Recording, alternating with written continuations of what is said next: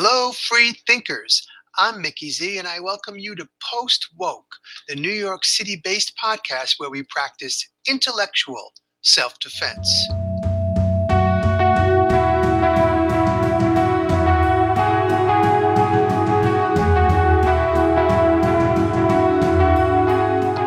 I'd like to begin this episode by focusing and following up on something I wrote about recently. In particular, this was the long-standing United States policy of using widespread torture during interrogation of prisoners or anyone that's being held in detention. And what I'd like to point out is that this policy is regularly assisted by physicians, psychiatrists, psychologists, etc., who teach Americans and their allies how to inflict maximum pain and suffering without killing the subject. In fact, they are often kept on hand to revive prisoners who pass out so that those prisoners can be subjected to even more torture. And I'm not talking about isolated situations. Again, this is policy. For example, a November 2013 study found that medical personnel who worked in military branches or for U.S. intelligence agencies allowed, quote, cruel, inhumane, and degrading treatment, close quote, of prisoners while acting at the direction of military leaders under both the Bush and Obama administrations. In December 2014, a Senate Select Committee on Intelligence reported, among other things, a doctor who x-rayed one prisoner's feet and determined that they were badly broken, but another physician recommended that that prisoner could be made to stand for 52 consecutive hours. When a detainee was unable to see out of one of his eyes, only then did a doctor suggest that they stop the physical torture affecting that particular area. And a team of doctors decided that prisoners could be waterboarded, which simulates drowning, up to 3 times a day. While a small team of psychologists designed this particular program, dozens of other medical professionals oversaw it. The two psychologists who developed the CIA's torture program eventually formed a company called Mitchell, Jessen and Associates and got more than $80 million from the government for their services. I could go on, but I'd rather speak directly to those of you who are still somewhat or totally buying into the current narrative, because maybe you didn't know any of what I just said before you opted to fully trust your government, corporate science, media propaganda, and the medical mafia for the past 2 years and counting. But now you do know. So I've got to ask, how quickly are you going to start thinking, feeling, acting, and living differently? As I have discussed before, our literal autonomy and survival depend on it. Now, unless you've opted to bury your head in the sand, you can see that big tech and big pharma have teamed with governments and media outlets in an attempt to create and control a narrative. To challenge this dangerous trend, we need people to speak out and fight back. If so-called misinformation is to be outlawed, we need to at least know what that term even means. That's why I've invited Dr. Meryl Nass onto Post Woke to speak with us today. Dr. Nass is an internist with special interests in vaccine-induced illnesses, chronic fatigue syndrome, Gulf War illness, fibromyalgia, toxicology, and much more. She is based in Maine. In her home state, in late 2021, the Board of Licensure in Medicine issued a very strong position statement. In that statement, they warned that physicians could risk disciplinary action if they, quote, generate and spread COVID-19 vaccine misinformation or disinformation, close quote. The disciplinary action could include the suspension or revocation of their medical license. Dr. Nass challenged the board and has since been targeted by them. She had her medical license suspended, and a psych evaluation was ordered on her for spreading quote unquote misinformation and for prescribing ivermectin and hydroxychloroquine. She'll be joining us to talk about her story and how it can help humanize the dystopian assault on our freedoms right after this short break.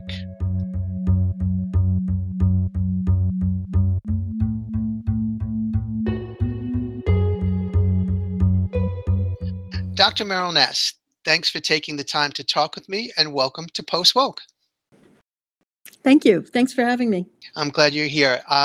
Please, I've heard you discuss your background and your story in different venues, but I would really appreciate it if you could, rewind a little bit and share with us what's been going on in your life as a physician specifically over the past 2 years with the pandemic, but as much background as you feel like is relevant to offer. Okay. I'm an internal medicine doctor. I've been a doctor 41 years, and I had a part-time specialty practice where I took care of patients with chronic Lyme disease, other chronic conditions that are hard to diagnose and treat, and other patients who just wanted something that was a little more personal. I usually booked most appointments for an hour, sometimes longer. And so I had that kind of a practice. I had been involved with treating Gulf War syndrome and anthrax vaccine, chronic fatigue syndrome, fibromyalgia, et cetera. And I have also been sort of a medical activist. So I was very involved fighting the mandate to take anthrax vaccines in the military, beginning 22 years ago. Wow. And subsequent to that, I learned about all the other vaccines and the pros and cons. Now, I also have going back even further, I have a background in biological warfare. And 30 years ago, I published a paper that dissected the world's largest anthrax epidemic, which occurred in Rhodesia, now Zimbabwe, 40 years ago. And I showed that it was due to biological warfare because it didn't have any of the characteristics of a normal epidemic. When the pandemic began, I realized something wasn't right. The government public health response was not appropriate to the situation. They didn't develop a proper test. They didn't get it out in a timely way. They didn't admit what the problem was, and they blocked other people from also issuing and offering tests. And that was so odd because it allowed the virus to basically spread silently throughout the United States for the first 2 months of January and February. And finally, at the end of February, FDA said, now it was mostly CDC that was doing the suppression, but FDA said, okay, anybody who has a test, we're now going to let you offer them, send us your paperwork. And the paperwork was too complicated, so almost no one did. And then towards about March 20th, the FDA did a completely odd turnaround and said, look, anybody who has a test, offer it to the public, send us the paperwork later. We're just going to let you start using them because we have such a dearth of tests. Wow. That was bizarre because, of course, it was leaving the door wide open for all sorts of bad tests. Which promptly walked through that door. Yes, and didn't really necessarily help clarify things in terms of who's infected, who's contagious, and who isn't. I also read a couple of articles, one in The Lancet, one in Nature Medicine, that were written by groups of scientists, some of whom I knew or knew about, that said, look, this is definitely a natural event. It didn't come from a lab, and we have to stop saying it came from a lab. That's a conspiracy theory. We need cooperation with the Chinese. We need to not piss them off. And I thought, wow, that's very odd to be in a scientific journal. This is really propaganda. And I wonder why. And the arguments that were used to say that it was a natural occurrence were illogical. They didn't meet any standard. The article should never have been published in Nature Medicine.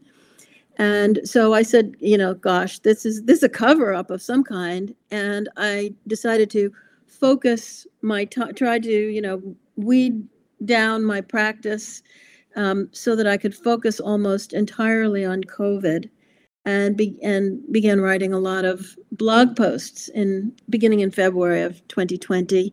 Okay. And looking into each aspect of the pandemic over time. So I I looked into the PCR tests, into the mortality statistics, into the case definitions, the treatments, et cetera. And over time, I got to be more well known for coming up with a lot of the right answers. Of course, being a doctor, my most important concern was how to treat patients, and I was immediately interested in the hydroxychloroquine option because unlike most doctors, I had used a lot of hydroxychloroquine in my practice because it is a drug that can treat Lyme. For people who can't take doxycycline or go out in the sun and don't want to take it, hydroxychloroquine with azithromycin or another macrolide drug is a very good alternative. Wow. And so Okay. I probably treated 100 to 200 patients with that over 20 years. So I was very comfortable with it. I knew it was safe. I had also I've had malaria, and I've spent 6 months in Africa, and so I've taken it prophylactically and for treatment. And so I knew it was safe for that, and have used it occasionally for patients with lupus and rheumatoid arthritis. When the government started saying it's not safe, I knew they were lying. And Sure. I also the Chinese, one of the very best Chinese hospitals, sent a contingent of doctors to Wuhan, and then they published quickly by, I think, around the end of February, a brochure of how to treat COVID, and the chloroquine drugs were listed as their primary treatment at that point. So that didn't get any media coverage as far as I can recall. No, it was basically doctors passing it around amongst ourselves. You're right. I blogged it. I mean, I put the link on my blog, but I didn't see it in the mass media at all. And then my son, who's a doctor, came down with COVID in mid-March of 2020, working at a New York hospital, and I insisted that he get treated with it. And he came out of COVID he had a severe case for a few days and came out of it quickly. Great.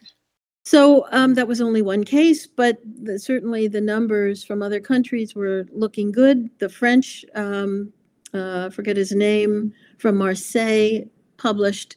He's now seen many thousands of patients and has a mortality rate of, I think, about 0.4%, very low mortality rate. At that point in the New York hospitals, if someone was admitted with COVID, you were looking at about a 20% mortality rate. I recall. I live in New York. I recall what because the hype was such that we were in ground zero, and the morgue trucks outside the hospitals, and they portrayed it in a way that it was initially almost impossible to understand and dissect media hype from medical reality. Yes, and that's certainly been the case for the entire pandemic, hasn't it? Good point. Yeah. And since we're speaking of hydroxychloroquine, do you think that when Trump recommended it, that further demonized it in a way and made it easier for it to be pushed aside and have other drugs like remdesivir used? Yeah. So at the time, I thought people were just being stupid, that Trump said it was a good thing, therefore it isn't. Later, I realized that the plan was to suppress it when there were, dozens and dozens of mechanisms used to stop the use of the chloroquine drugs, and that by dubbing it the Trump drug, it was a stroke of genius because automatically half the country didn't want it at that point. Yeah. In hindsight, it looks like everything was planned ahead of time, and things were rolled out, like the suppression of hydroxychloroquine didn't have to be rolled out in January because it wasn't popularized. So once it got popularized by Trump, then the suppression was immediately applied. That same week, a number of states, like 30 states, suppressed hydroxychloroquine either in a bunch of different ways. So the states were apparently given options. In New Jersey, it was the Consumer Affairs Bureau put a restriction on it. In New York, the governor said it couldn't be used for outpatients. In my state, it could be used for acute COVID, but not for prophylaxis. So all these different measures were put into place pretty much immediately, right after Trump said on television that this may be a gift from God, whatever else he said. He made a bunch of statements close together, and then the suppression started. The same thing happened later with ivermectin. While very few people knew about ivermectin and not too many prescriptions were being written for it, there wasn't really much suppression. But when the FLCCC doctors, especially Pierre Corey and Paul Marik, began really pushing it, and their organization became much more well-known, and lots of prescriptions started to be written last August, the CDC came in immediately, and then the state, some state agencies did also, and put the kibosh on ivermectin. Yeah. Yeah, from what I've read also that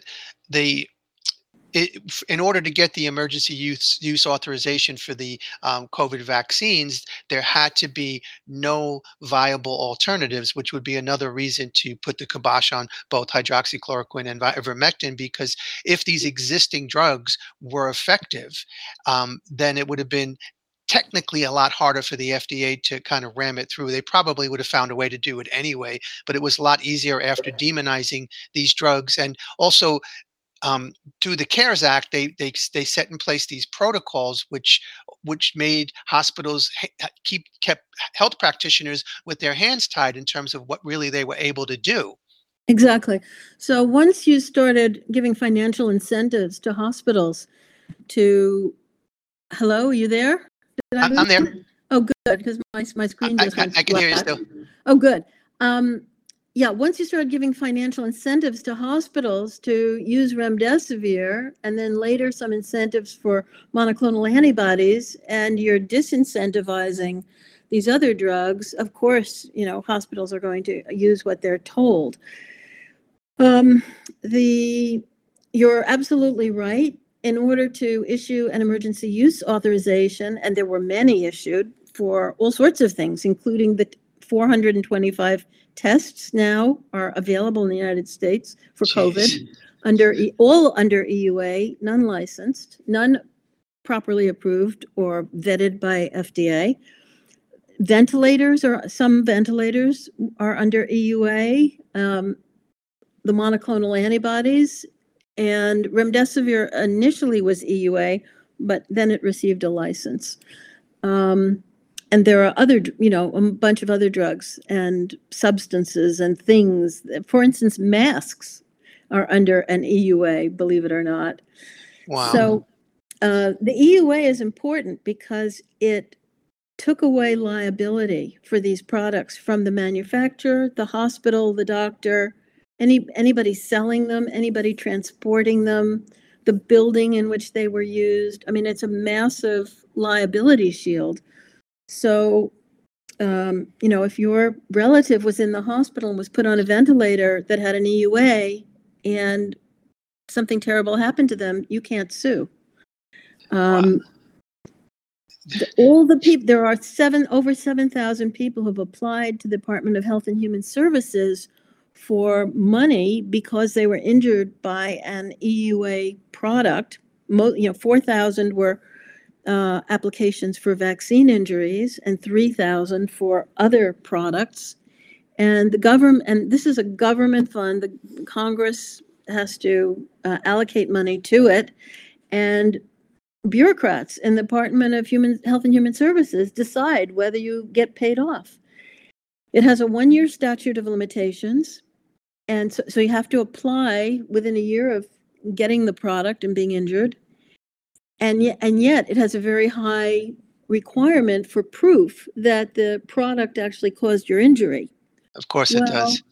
So because the government has all the information about whether the injuries occurred as a result of the products, because they have the data and we don't, and this is mainly CDC, they're not sharing data.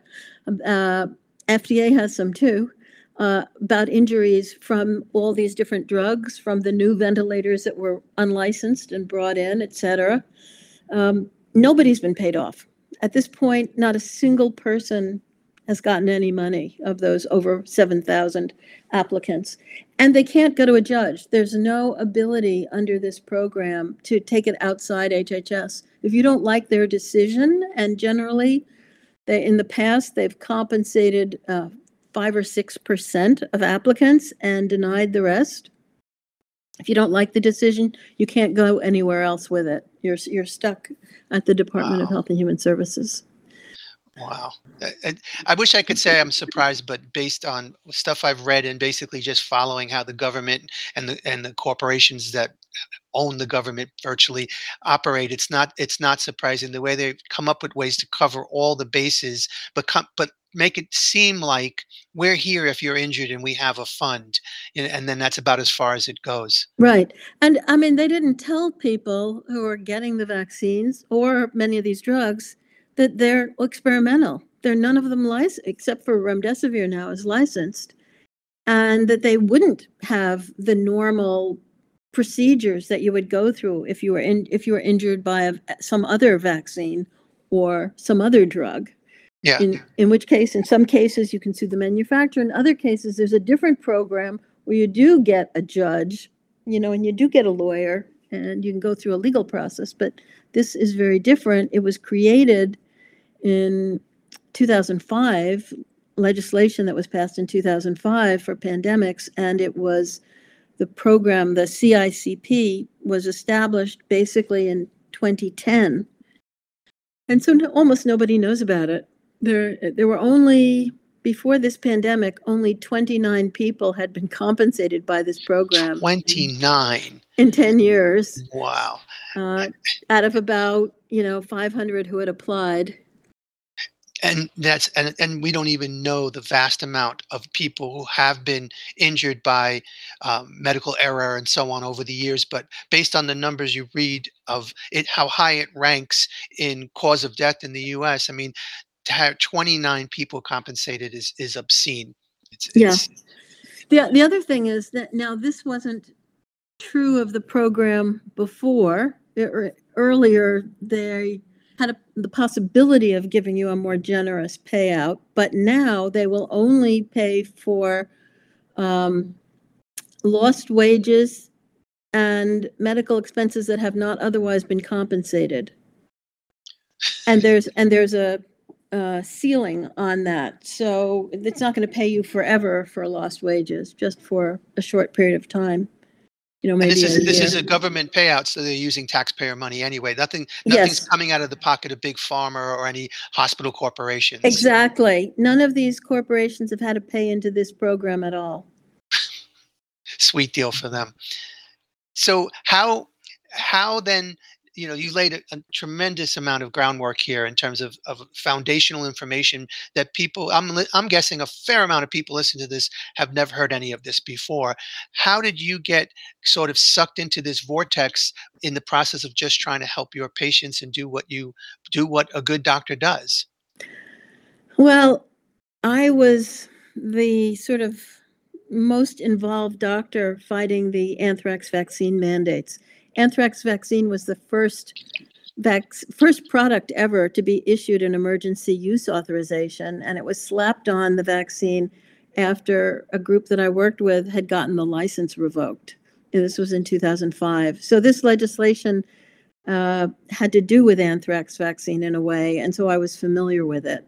And as I said, because of my ability to tell a natural epidemic from an unnatural epidemic, I had the right background to I saw that other people weren't grasping with what was going on as easily, and I could, and so I felt like I should, and that's why I really reduced my practice to as minimal as I could, just to take care of COVID patients and teach people what to do about COVID and do writing and researching, because it just seemed like that was what was necessary. Sure. So you're now in the course of doing this work, as I mentioned in the intro, your home state of Maine decides the licensure board decides to crack down on so-called misinformation and disinformation, specifically about the vaccine, and this ended up impacting you in a pretty major way. Yeah. So again, when you look back in hindsight, you see that there were a lot of programs that were brought in under the rubric of the pandemic. So, for example, remdesivir was an old drug. It had been tested for Ebola. It had been tested for other things. Apparently, Fauci or the powers that be wanted remdesivir to be used, licensed and used for whatever, some reason. And so they were quick to bring it in. And even when it failed its initial tests, the NIAID changed the goalposts twice on its pivotal clinical trial so that they could get it an emergency use authorization. WHO said, it's in our trials, it's not helpful. In China, it wasn't helpful. In Europe, it wasn't helpful. But here in the United States, most people who were hospitalized with COVID wound up getting remdesivir for reasons best known to our federal officials. But that seems to have been a plan. FDA gave it a license when it didn't really meet the normal criteria for a license, but they did after giving it an EUA a few months earlier. And so this whole thing about misinformation and disinformation, it seems that too, that was something that the US government and maybe other governments wanted to bring in as a policy. They wanted to criminalize information that challenged their narratives. And, under the guise of a pandemic, when people are scared, they were able to fund, massively fund mainstream media and most of the large social media to get a uniform narrative that would be, pushed out 24/7. And again, this didn't only happen in the US, but in most of the Western world, if not all of it. So they had the same thing. I know in New Zealand, the Prime Minister of New Zealand, Jacinda Ardern, actually had the nerve to say, listen to the government. We will tell you as much as we are able. We will be your sole source of truth. Mm-hmm. Don't listen to anyone else. And so just as the Nazis did, before and during World War II, they began to create a body of law that would stand and buttress the policies they wanted to bring in and enforce. And so we are going through that now, where first guidances were issued by several federal agencies about misinformation, disinformation, and a new word, malinformation, which means intentional misinformation, I guess. I suppose. And several different executive branch agencies, have issued policies about this misinformation business, and the public health agencies also. And the Surgeon General of the United States, Vivek Murthy, there was an article in the New York Times about a month ago, asking Americans to tell us, give us information about misinformation and disinformation. Tell us who's doing it and what you saw. So in California, a bill was introduced in the California legislature to criminalize medical misinformation. So I guess you can go to jail if that bill passes. In Maine, we haven't gotten so far as to make it a law, but so in addition to all that going on at the level of agencies who are regulators, nonprofit medical organizations, these are nonprofits, have no regulatory authority, no authority whatsoever, also were probably paid off and started pushing out the same story. We have to, misinformation, disinformation are very bad. We have to encourage people to take the vaccines, and ivermectin and hydroxychloroquine, shouldn't be used. And we're going to consider it unprofessional for doctors to use these drugs or say things we don't like. And the American Medical Association and an organization that normally provides support to state medical boards came out with this, along with a few other medical professional organizations, all of which have some linkages and also are linked to the CDC. And so this organization that supports in the states and in some cities and territories, the medical board is a group usually of citizens, usually doctors and others, supported by a state paid staff, and they decide which doctors are able to practice medicine and which are incompetent or are substance abusers or abusers in other way. And so there are 71 of these boards, and one is in my state, that get help with policies and training from an organization called the Federation of State Medical Boards, which is a nonprofit, has its own foundation, and its CEO gets about $1 million a year in salary. They pushed this idea out that the medical boards should go after doctors for misinformation, for prescribing ivermectin, hydroxychloroquine, and for saying mean things about these wonderful vaccines that we have that are now becoming apparent to everybody except the medical board, are worthless vaccines. That what little efficacy they have is gone in a few months, can't be restored for more than a couple of months with a booster, and they're dangerous. Anyway, my board had this. So this federation pushed this idea out to its 71 member boards, and somewhere between 10 and 15 decided to go along with them. And they started sending threatening letters to doctors who were prescribing these drugs or publicly stating negative things about ivermectin, about the vaccines, and not going along with the government narrative. And so I was caught up in that. Now, was I really caught up in that? Or was there a particular attempt to silence me particularly? It's difficult to know because the first two people who seem to have complained about me to the board, one of whom was seen at other demonstrations in Portland, Maine, and friends of mine said, we thought this person was an agent when he used to come to the Occupy Wall Street demonstrations. Okay. And the second person who complained to the board about me was a member of the staff of the state health department, because I had testified at an open hearing to the pharmacy board about the suppression of ivermectin and had urged them last fall to stop this whisper campaign against ivermectin that on the books, officially, there was no policy to suppress it, and yet almost all the pharmacists were frightened to dispense because they knew they might be investigated. And yet the official policy was simply use it for legitimate purposes.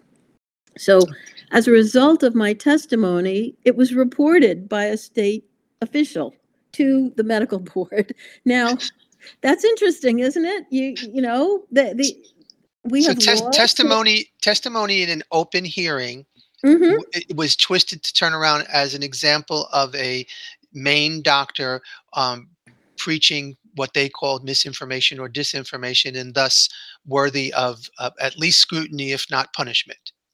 Yeah, and I mean, I guess again, when there's no written policy in Maine and in most places against misinformation and disinformation. So, as I said, the Surgeon General has said this is a bad thing. A few people and agencies at the federal level have said so, but in the state of Maine, and medicine is regulated at the level of the state, not at the level of the federal government.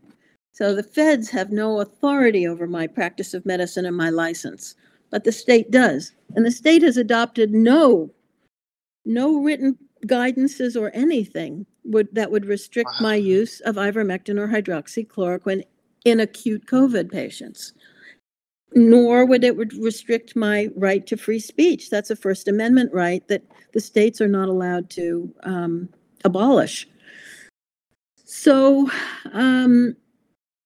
anyway, the state went after me anyway and summarily suspended my license the first time they had a meeting that discussed me, which was on January 11.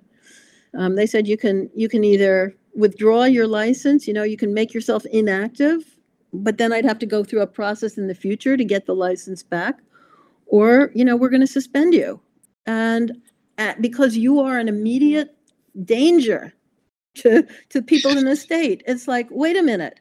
Now let me just tell you my background also. I have never had a malpractice case. I have had one complaint to a board in my entire career, and when they examined it, they said I had done everything right, and the person who complained apologized to me for incorrectly, making the complaint. And there are no This is patient more than complaints. 40 years of practicing, just so we 41 clarify. years. 41 yes. years. Okay.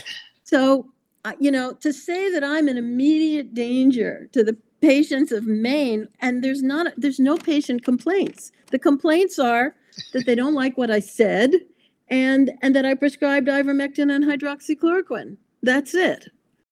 So, Wow. So you're an immediate danger to the narrative, that's for sure. Right. Exactly.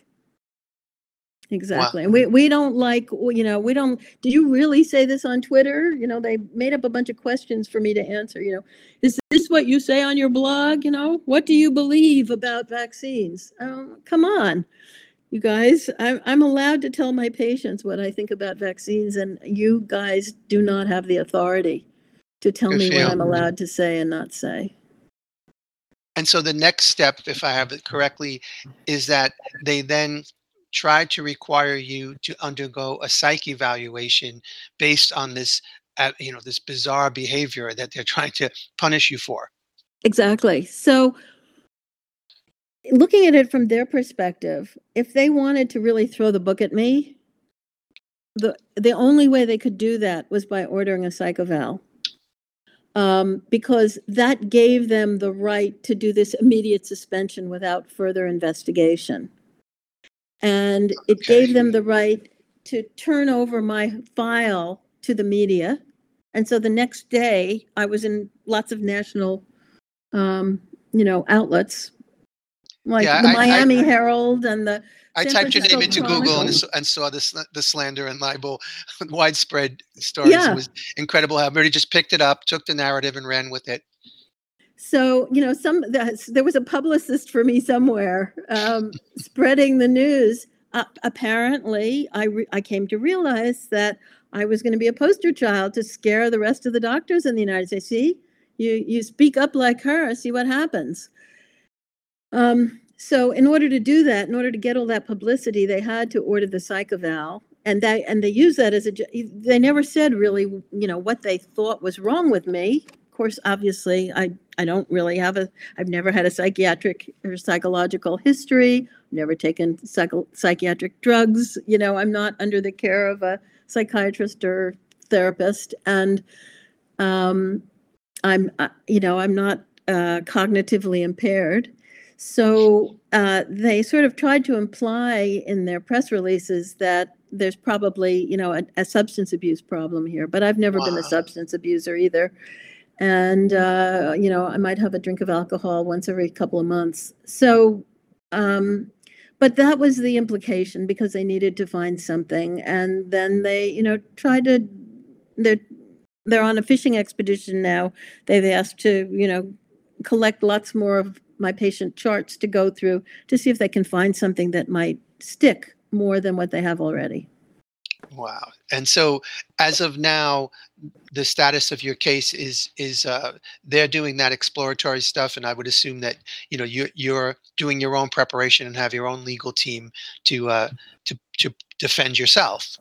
Yeah, so the way it works, the way the law works with these medical boards is that they have a very broad authority, which if they were reasonable, would be appropriate, because each situation is going to require a different approach.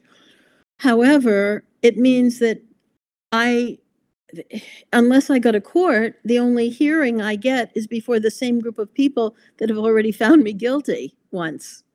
Oh boy. And so it's not really like a regular judicial process, and that's a problem.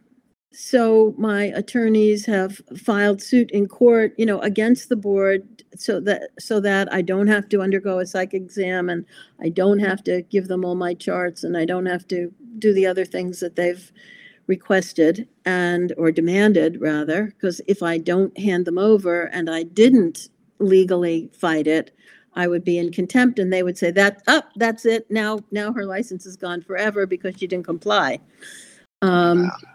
So we're in legal proceedings now, and we'll see where it goes. But in my state, it seems like it's very likely that, since the staff of the board, they are the full-timers, the board just shows up once a month.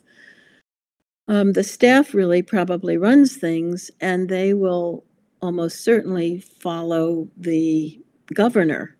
And the governor in my state, who I spoke with a few weeks ago, was very rude to me.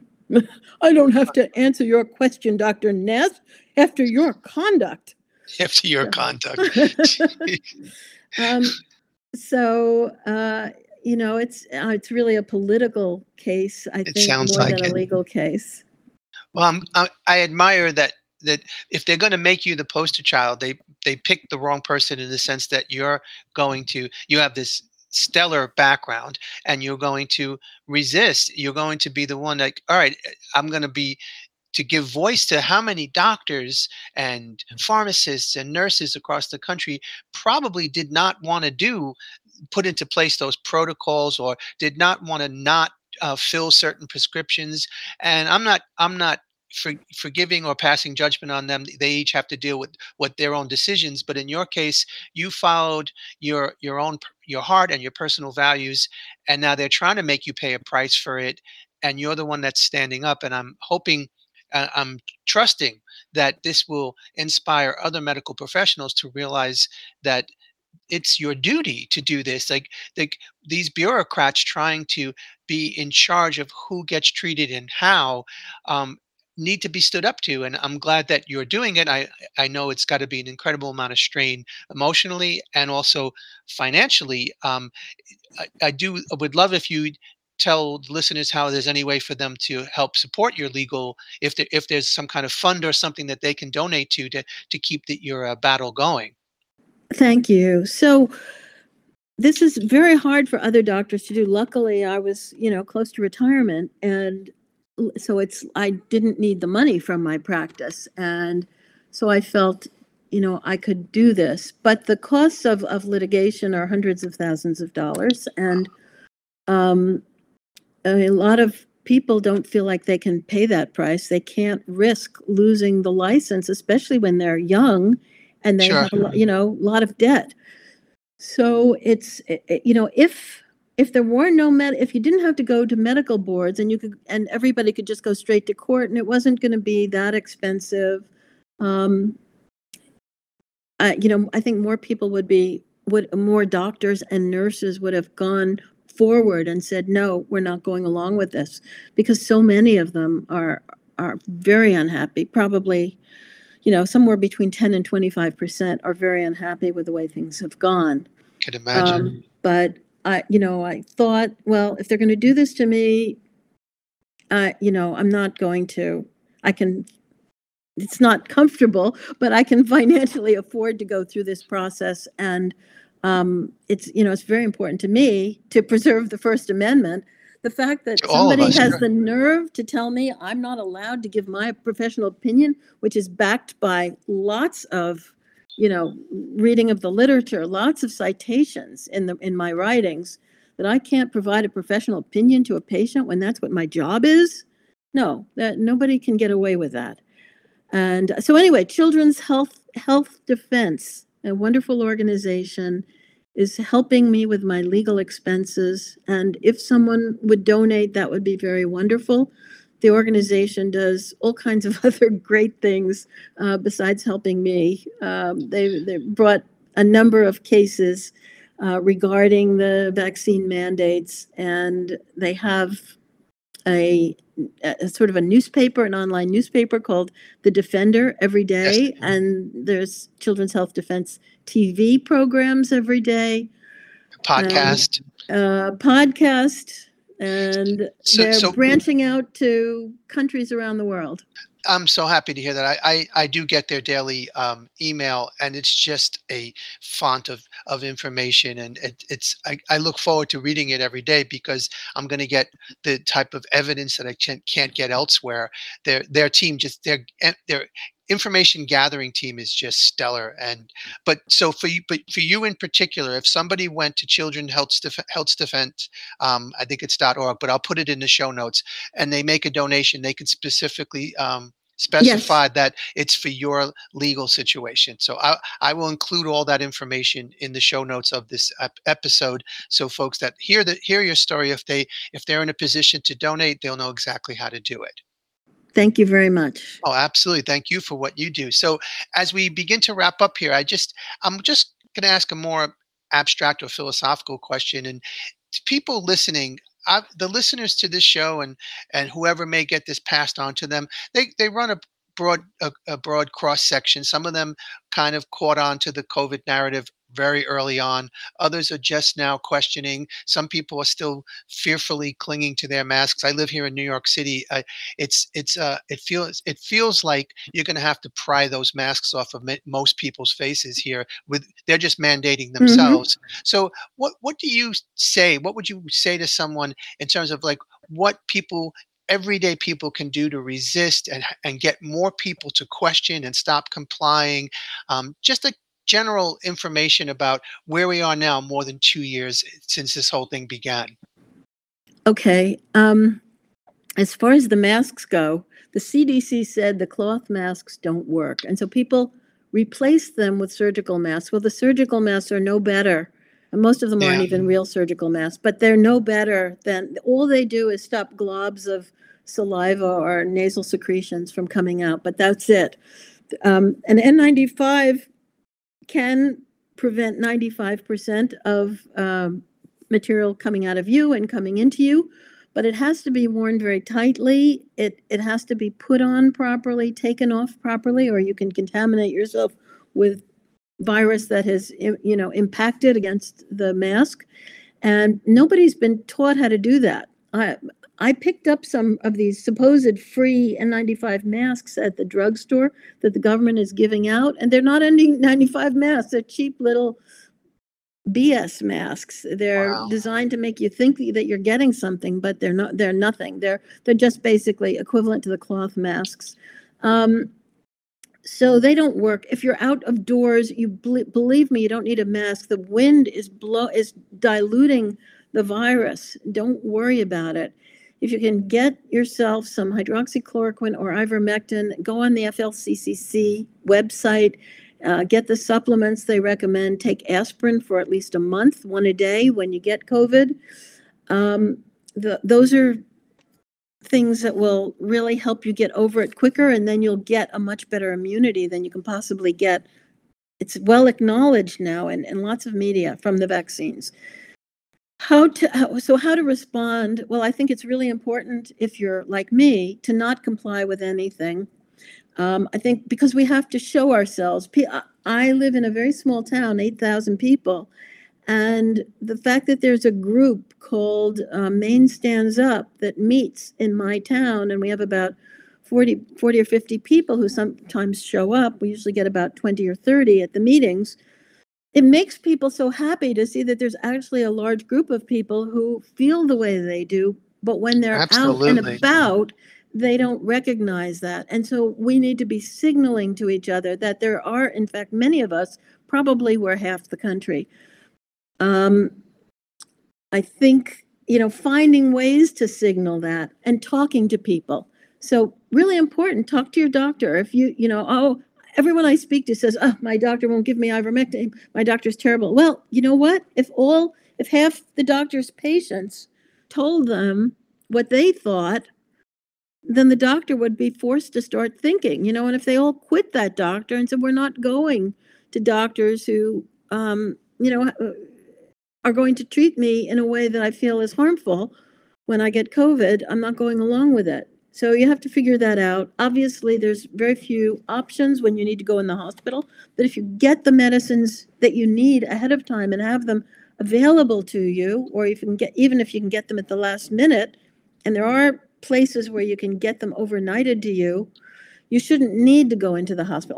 Almost nobody, unless very high risk people, will need to go into the hospital if they get treated early. So that's very important. And consider running for office or helping candidates that are running. We have to get new leaders. We have a crop of people that have been corrupted and they're not working for us. And we need to replace them. We have to find a way. And people have to stand up. This is a war that we're in. This is a coup d'etat. And we have to overturn it. The coup has occurred. The wrong Yes. side is in control of this country and many others. And but they can't corrupt everybody. A tremendous amount of money was printed. Probably at least $1 billion was given just to the mass media alone. Yeah. In the United States, maybe up to 10 billion. And they can't keep printing money and buying everybody off forever. And eventually we will be the majority. You have to nicely talk to the people you meet. Let them know how you feel. Let them know there's camaraderie out there. And we will eventually get to critical mass and then we'll win. Thank you for that. That's wonderful. I feel the same way. I have my moments where it feels literally impossible, particularly living in a place like New York City, surrounded with people who seem, for all intents and purposes, seem to be like attached to the concept of this fear matrix and they don't want to let go. But then, as you said, when you take a chance and talk to people and you tell them what you think and where you stand and what you read and who you spoke to, you find there's a lot more people who aren't complying. They're just not sure how to signal that, whether it's safe. And when you look at the amount of people who didn't get the jab, and when they talk about who got it, who knows how many of those people even got fake vax cards. A big chunk of American adults didn't get it, and I'm sure the powers that shouldn't be are quite shocked and disappointed to see that their nefarious plan was simply cut off at the pass by people who said no, who just simply said no, not me. I'm not taking an experimental drug created at warp speed, and that gives me a fair amount of motivation and hope, and keeps me. I've been writing for decades, but I've been doing a podcast now a lot more recently, and I just feel like any chance I can get to talk to someone like you that could share so much expertise and personal experience, it's just laying down this foundation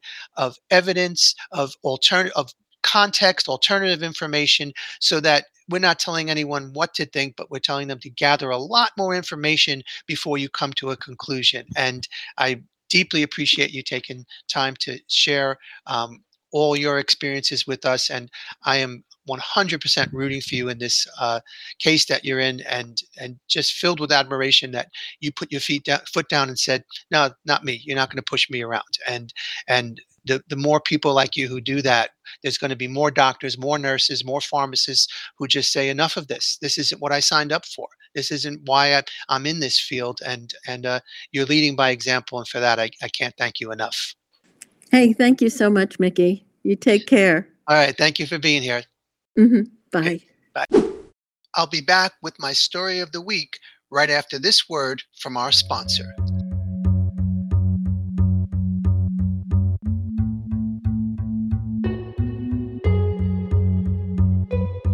Hey, Mickey Z here with a few messages before we get back to the show.